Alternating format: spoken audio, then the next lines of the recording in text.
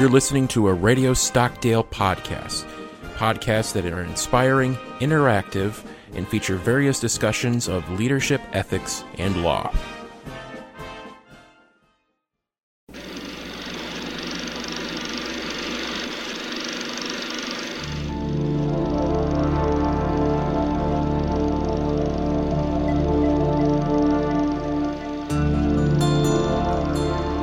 Welcome to Philosophy at the Movies, a podcast where we discuss themes in the history of philosophy through the medium of films.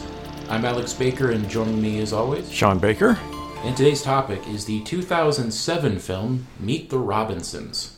So this is an animated film, and our main character is a young boy named Louis. Mm-hmm. And we see, one of the first shots in the film is it's the famous, leaving the baby by the orphanage in a little basket.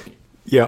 That scene, the mom leaves him over, he's an orphan. Yeah. And now we see him, he's 12 years old, and he is a big science whiz. He is obsessed with inventing eccentric, new, crazy gadgets. Sometimes they don't really make perfect sense. Yeah. And he's also has a roommate named Goob. Yeah, that's his nickname. Michael Goobian, but everybody just calls him Goob. Yeah. And he's a big sports player, but you can also see being a roommate with Louis is sort of driving him crazy. He's getting bags under his eyes. Right. He has trouble sleeping. Right. And I think it's affecting his performance in some of the games. Yeah, he plays baseball, and he's worried he complains a few times, he's worried that he's going to sleep through a game because Louis keeps him up at all hours of the night, either helping him with his inventions or he's kind of oblivious to Goob needing sleep and he just works on him. Yes. Either way, he's not getting a lot of sleep. And Louis is always trying to be an orphan, but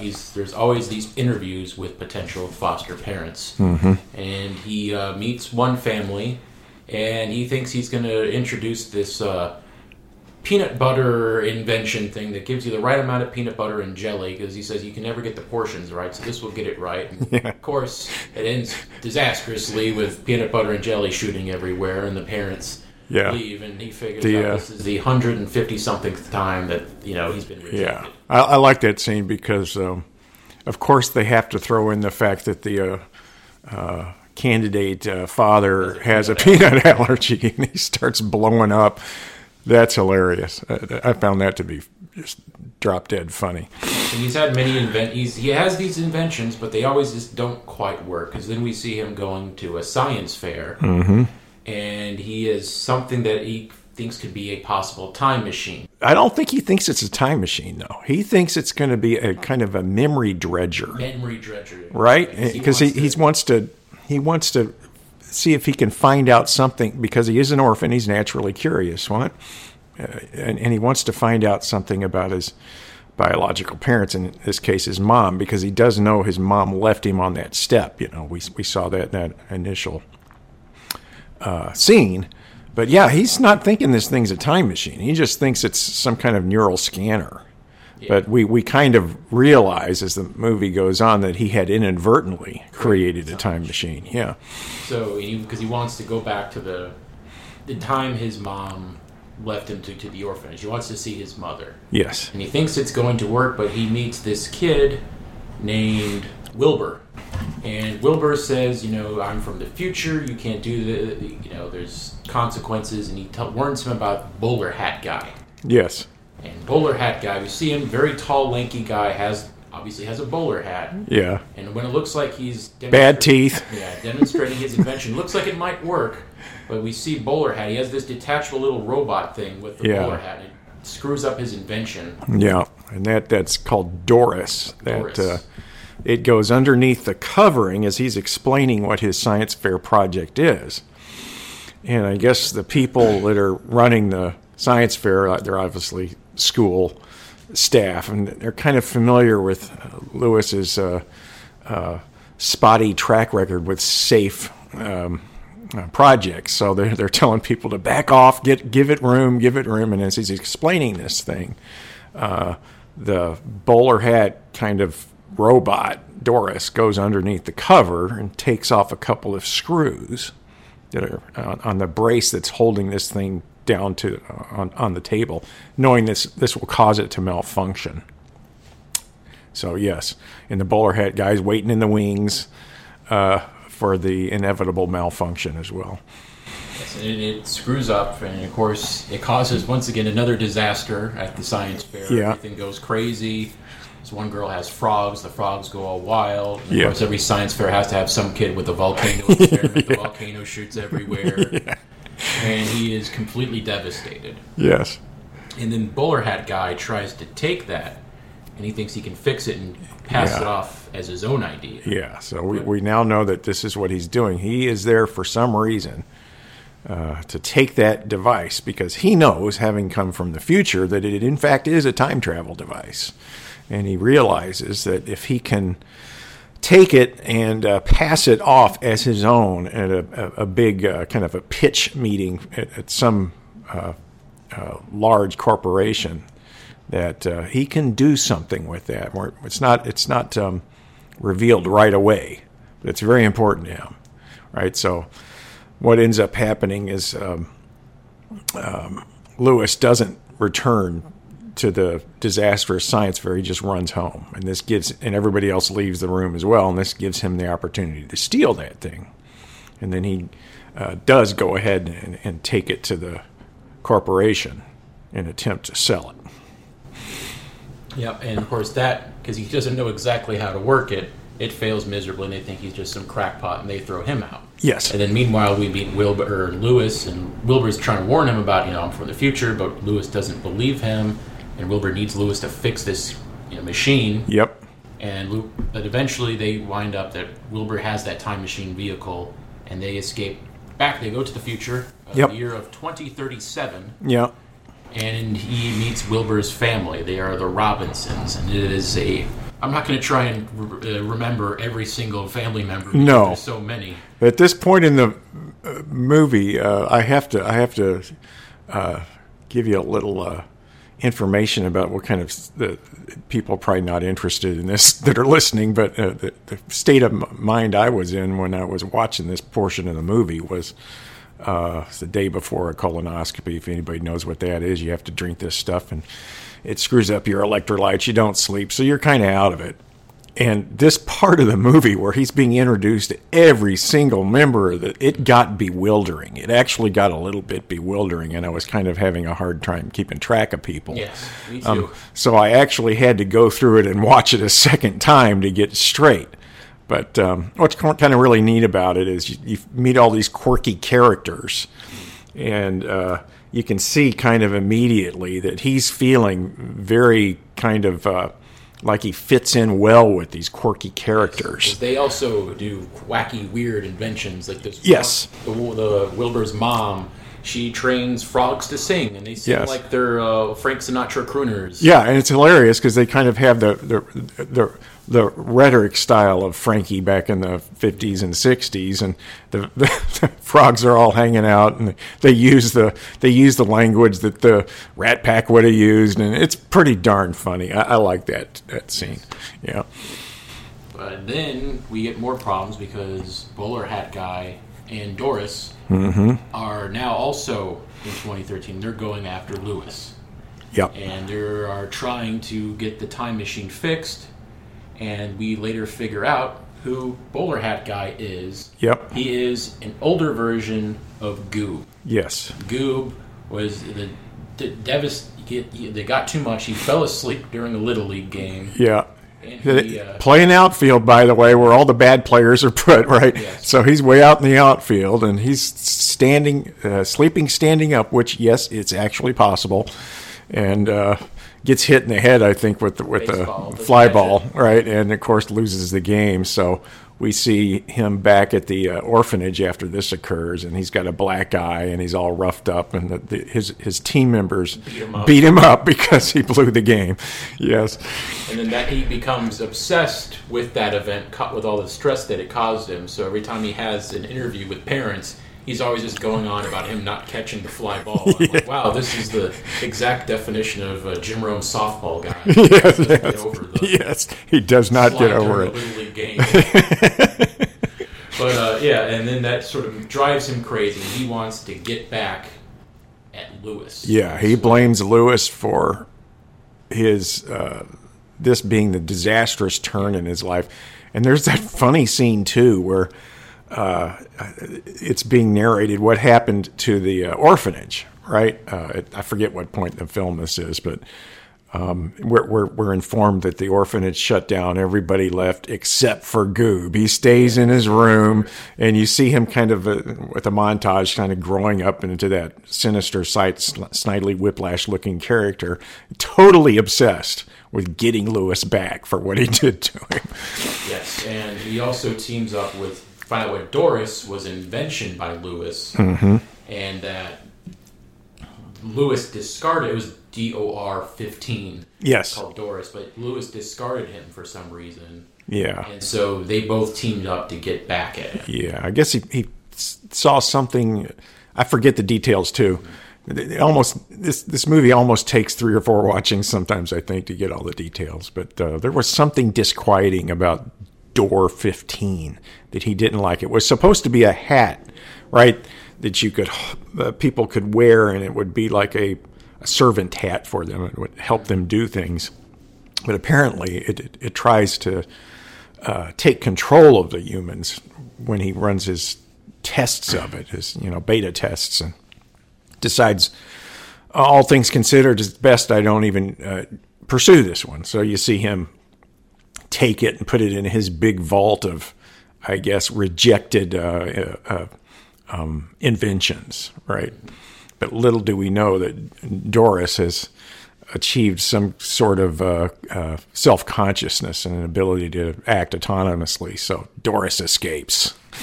And then it's sort of that this time Lewis and Wilbur are bonding, especially Lewis feels a bond with this family because they're just like me, but then it's revealed that, he is from the past, you've got to go back, and he feels rejected. Yes.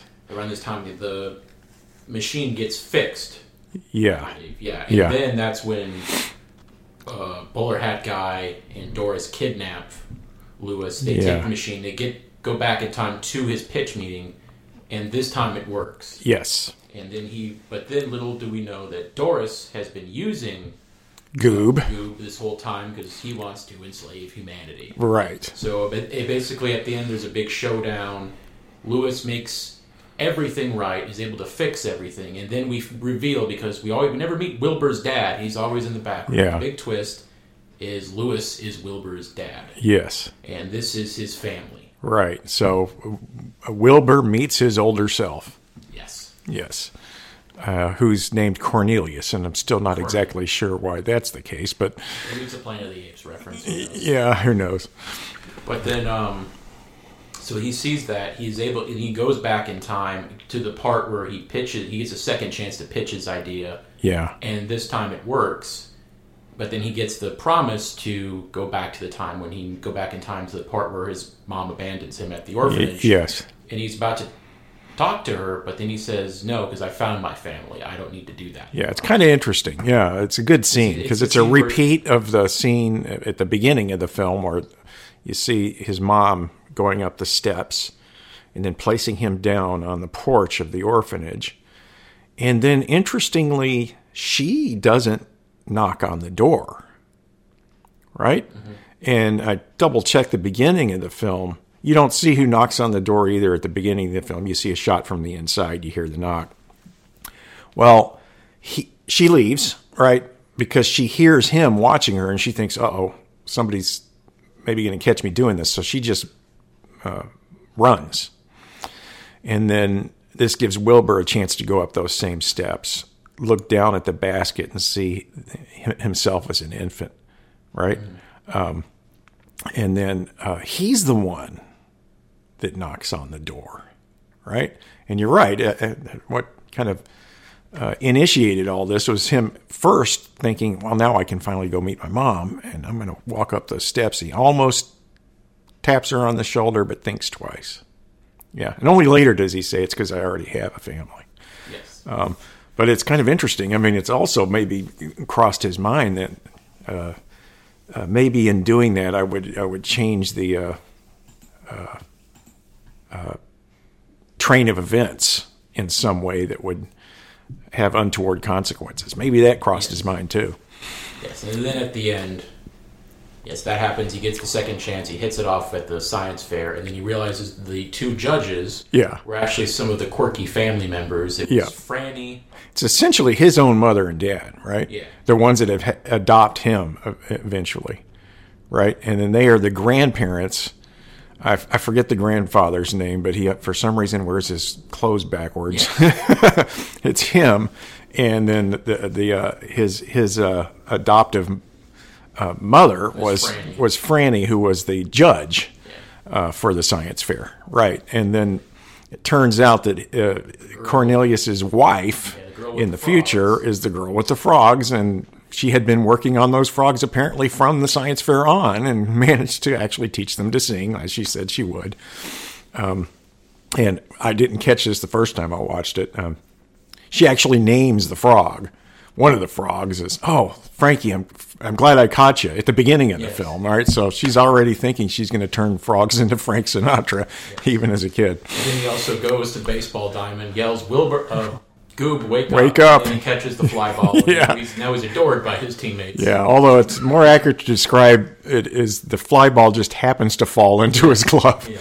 Yeah, but so he becomes like, and they don't show too much of him. If I recall correctly, he has a successful career in baseball, right? Isn't that right? I'm not sure if it says, but I think the timeline's been fixed where he doesn't become bowler hat. Yes, that's for sure. Yeah. It's interesting because I did enjoy this movie because when you look at, this is a Disney film. When you look at Walt Disney himself, he really believed in this idea of the futurism movement. Yeah. It was early, kind of the first half of the 20th century, like you saw, like, famously New York's World Fair, all these designs of what the future would like, but from the perspective of somebody from the 30s or 40s or 50s. Yes, and you can see that in the artwork they decided to use to portray the future, or the positive future at any rate.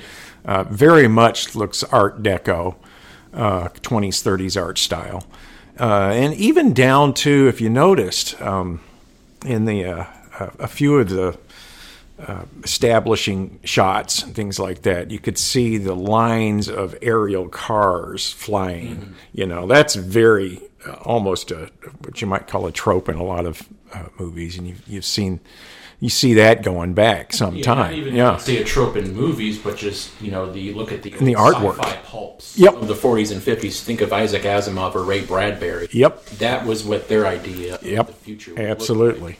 And it was also like the future of, because like one of the quotes they use in the movie is "keep moving forward." Yes. And the end of the movie ends with the title quote of, "Around here, however, we don't look backwards for very long. We keep moving forward, opening up new doors and doing new things because we're curious, and curiosity keeps leading us down new paths." And that's a quote from Walt Disney. Yep.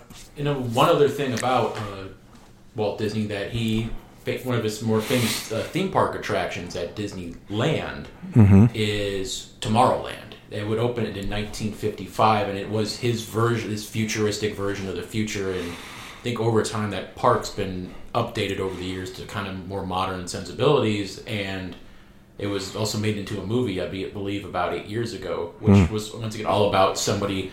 That movie, I haven't seen it, but I know there's a young girl who is this scientist pursuing the scientific exploration, and she runs into George Clooney, who was this other scientist, and they get on some sort of adventure. But he was always kind of about that, for seeing that. And one thing I'm thinking of, though, is these scientists, you meet the family, they're incredibly quirky, obviously, and they invent all these crazy things, but you even see with Lewis, like, the damage that it does to the one guy with the peanut allergy. Yeah. One of the things I'm thinking of, I think I'm reading way too much into this, but the dangers of having scientists just unlimited power to do whatever they want. Because I was thinking of a famous video game called BioShock, where the main character, Andrew Ryan, creates this world, underground libertarian paradise where artists and scientists can do whatever they want without any government restrictions. Right. And of course, in the game, that leads to dire consequences. Yeah. So it doesn't show it in this game because the Andrew Ryan was somewhat influenced by Walt Disney mixed with like Ayn Rand.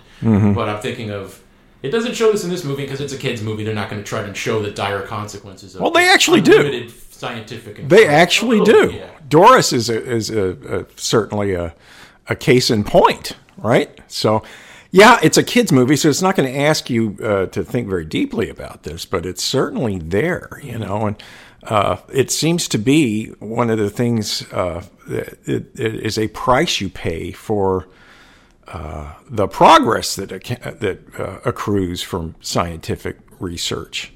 You are going to get not only, as it were, hits and misses, right, in terms of technology that fails, or maybe experimental technology that fails, or research that fails.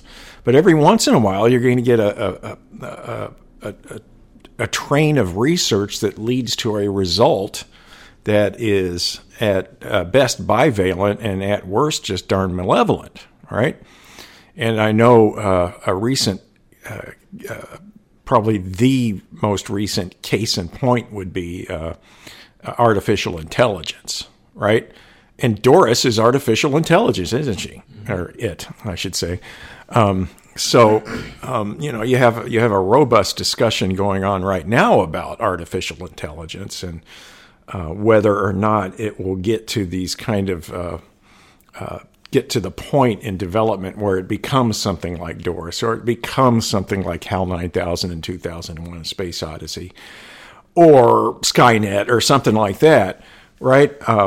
And it doesn't look like it's going to be hard to, or it looks like it's going to be very hard to, as it were, regulate that, because to a certain extent, scientific research has been regulated in the past. The most famous example would be the Manhattan Project. That was quite secret. It was run by the government. It was not run by private enterprise. But a lot of the research that does occur is done either in the academic realm, in a regulatory sense, independent of government, even though very often it's funded by government, or in the private realm. And I think in today's world, most of that interestingly bivalent research is in the private realm. So you have to ask in that case, would it ever be appropriate if for some reason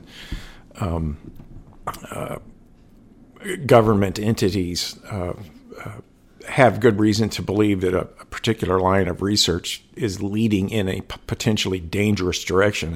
Would it be appropriate for them to step in that case to a private entity and tell them you can't do that, or if you do pursue it, it needs to be only in secret and only with us closely involved?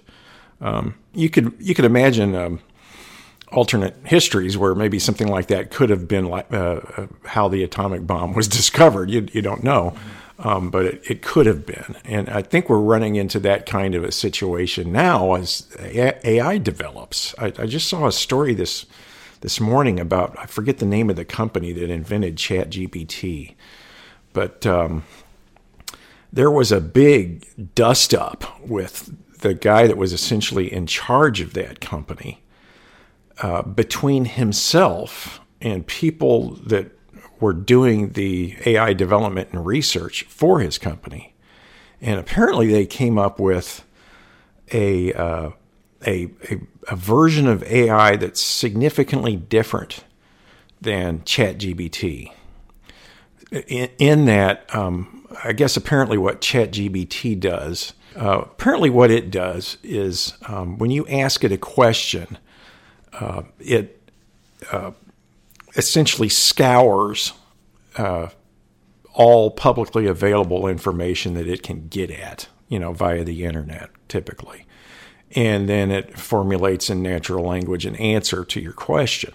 So you get funny results because that's not the way human minds work, right? So, for instance, if you ask ChatGPT to do a math problem, it will come back with an answer that isn't correct because that's how it, quote, did its research. So you'll get 2 + 2 = 3.925, whatever, for whatever reason, because it isn't able to rationally discriminate between pieces of information it's pulled off the internet that are actually just cases of doing that calculation versus others that might be, I don't know, literary references like 1984 when they talk about 2 + 2 = 5, right? Yeah. So it just kind of mishmashes its results together and spits something out to you. So you get these weird results. But apparently, this dust up between the man who was the head of ChatGPT and his researchers was that his willingness to openly discuss and release a piece of AI that they've developed that acts more, when it does mathematical calculations, acts much more like a human mind. It apparently goes through something that's very, very similar to a reasoning and logic process than just merely running code or scouring the internet for relevant pieces of archived data and trying to extrapolate results from that. So they had reason to believe, well, this thing is reasoning more like a human being is reasoning, a person is reasoning. And it may get to the point where this darn thing becomes massively intelligent in that way, and it might become a danger. So they said, we should not publicly discuss this. And we certainly shouldn't release it yet. He was this guy that was the head of the company was of the opposite opinion. So they had a big dust up. He was asked to resign. I think he actually did resign. But they've come together and resolved their differences. He's back at the head of the company now. Just saw this story like 2 days ago. So notice this is an illustrating point, right? Now that this is public knowledge, we've got this piece of AI that is significantly closer to human reasoning than anything we've ever done before. Now you do have that worry. Well, is there a potential danger in this thing, that all the dystopian sci-fi stories talk about? If so, is that an appropriate place where the government needs to step in and not only regulate it, but similar to the way the Atomic Energy Commission regulates atomic energy and nuclear research. Not only that, but also require secrecy. And you see something like that. Now it's my turn to be overthinking this movie.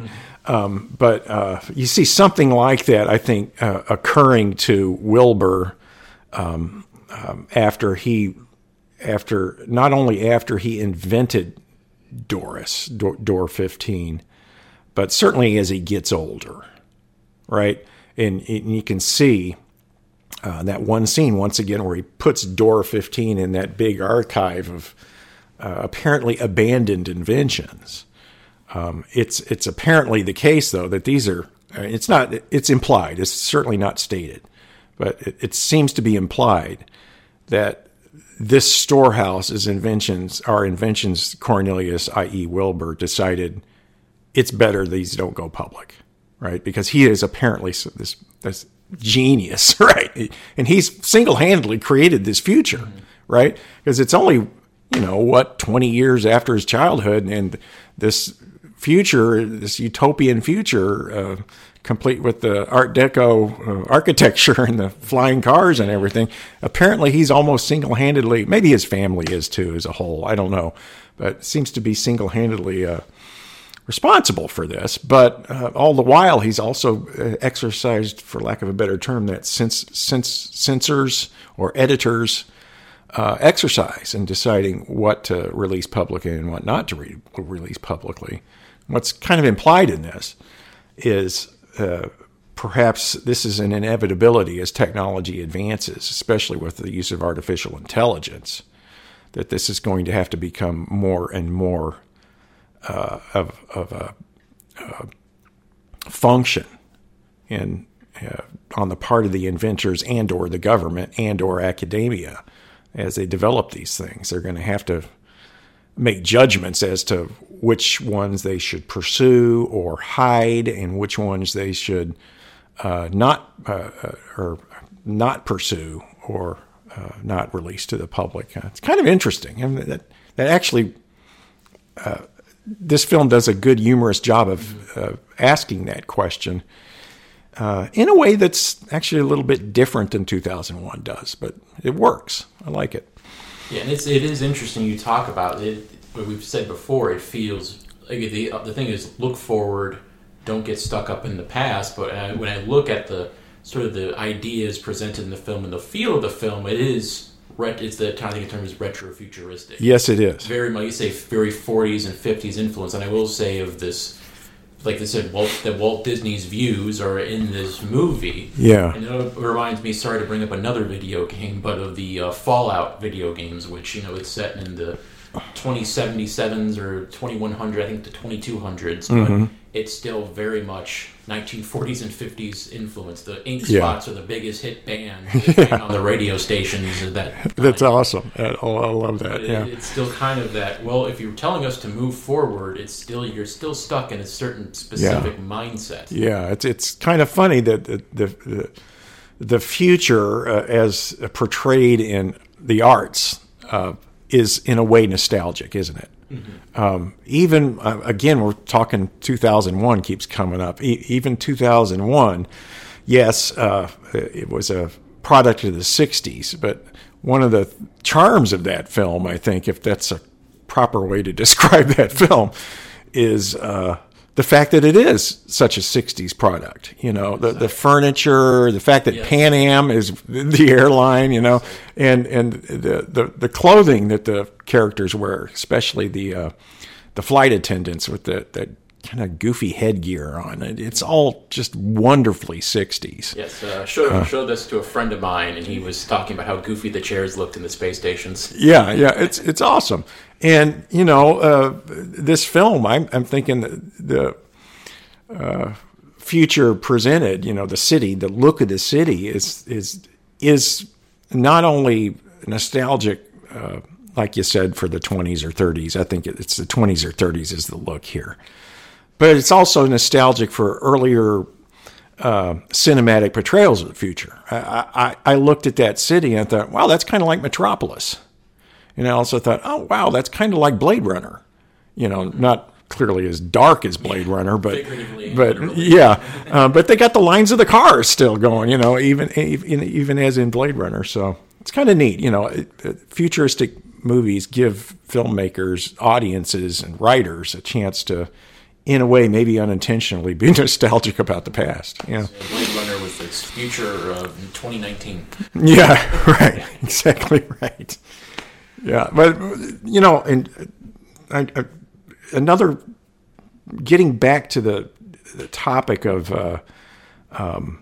bivalent technology, the thing that this movie doesn't quite present as being a case of bivalent technology, one that shouldn't be utilized too frequently, or at least a good case could be made for not utilizing it too frequently, is time travel itself. If you think about the amount of chaos that time travelers could unintentionally initiate as they go back into the past, I think you could very, very well make a strong case that if indeed time travel is possible, and I kind of doubt it is, I think there's probably a lurking logical contradiction in the very idea of it. But suppose it is. If you have too many people traveling back in time, trying to alter things either for their benefit or for somebody else's benefit, or maybe to harm somebody. Hitler before. Well, a lot of time travel stories kind of assume it's only going to be one time traveler, right? But in this story, we have three, right? We have Goob, we have Wilbur, and we have his son. What's his name? Right. Wilbur is Lewis's son, right? And then Lewis, right? So that's at least three. And you can see that just having three wreaks of a fair amount of chaos. Yes, this is a cartoon. It's meant for kids. They tend to be chaotic anyway. But still, they're wreaking a fair amount of chaos. And they're also pursuing contradictory ends. in terms of the futures they're wanting to bring about, right? So if you get too much of that going on, suppose for some reason every household has a time travel device, right? It's hard to see how, and assuming there's only one timeline.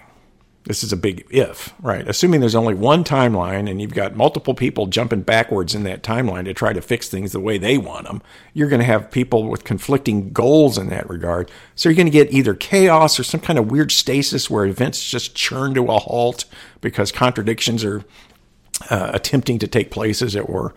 So if there is a case to be made for some technology simply being too dangerous to have, well, but that would be one, time travel technology. Yet it seems to be freely available in this futuristic world. So I kind of wonder, but he should not only have hidden Doris, he probably should have hidden the time travel devices, I'm thinking. It makes me think of the whole two things about time travel is either A, everything is set in place. If you go back in time, you were always meant to go back in time. And you do, like even if, say, you go back in 1920s Germany and kill Hitler before he formed the Nazi Party and came to power, then you'll always miss, or he'll somehow survive, or it was never Hitler, it was somebody else. Nothing changes, or it's that thing, if you kill Hitler, then the future will be much better, or it could be even worse because somebody even worse than Hitler took over. Kind of in those one or two sections of time travel. And that's all more or less assuming one, as it were, one stream of time. Of course, you have to worry about the framing device now that's kind of all the rage, multiple universes, right? I think that probably this is a way to render this movie consistent, right? Because you notice he changes the future at one point by simply saying to Doris, I choose not to invent you. I forget the exact. And you kind of see the dystopian world dissolve as he says that, and it's being replaced by that futuristic happy world, right? Trying to resolve that and explain how that could possibly be all in one timeline will just make your mind fry. But it's easy to kind of explain in a multiple universe setting. He's just jumped from one universe to another. In fact, anytime you make a choice according to this view, this is actually a view in quantum mechanics, believe it or not, but every time a choice is made or an event occurs, the universe, as it were, kind of splits off and buds, right? So you have Wilbur or Lewis, or all of them, kind of budding off into an alternate universe where the results of that choice play out. But still, the other universe still exists, right? And you're following the characters jumping into the parallel universe. And that's how it can make sense. All right. Thank you for listening to this week's episode of Philosophy at the Movies. You can find this podcast and more podcasts produced by the Radio Stockdale Center by visiting the Radio Stockdale page at usna.edu. This program is hosted by Radio Stockdale. There you can also listen to their other podcasts such as Ethics and the Naval Warrior and The Do-Over. If you like this podcast, you might be interested in my other podcast, Real Sounds, where each episode is dedicated to classic movie soundtracks. That can be found online at thesoundofcinema.podomatic.com. And for our next show, we will be discussing the 1997 film Life is Beautiful. So if you don't want to be spoiled for that film, be sure to watch it before the next episode airs. So until next time, I'm Alex Baker. And I'm Sean Baker. Saying so long, and be sure to catch us next time on Philosophy at the Movies.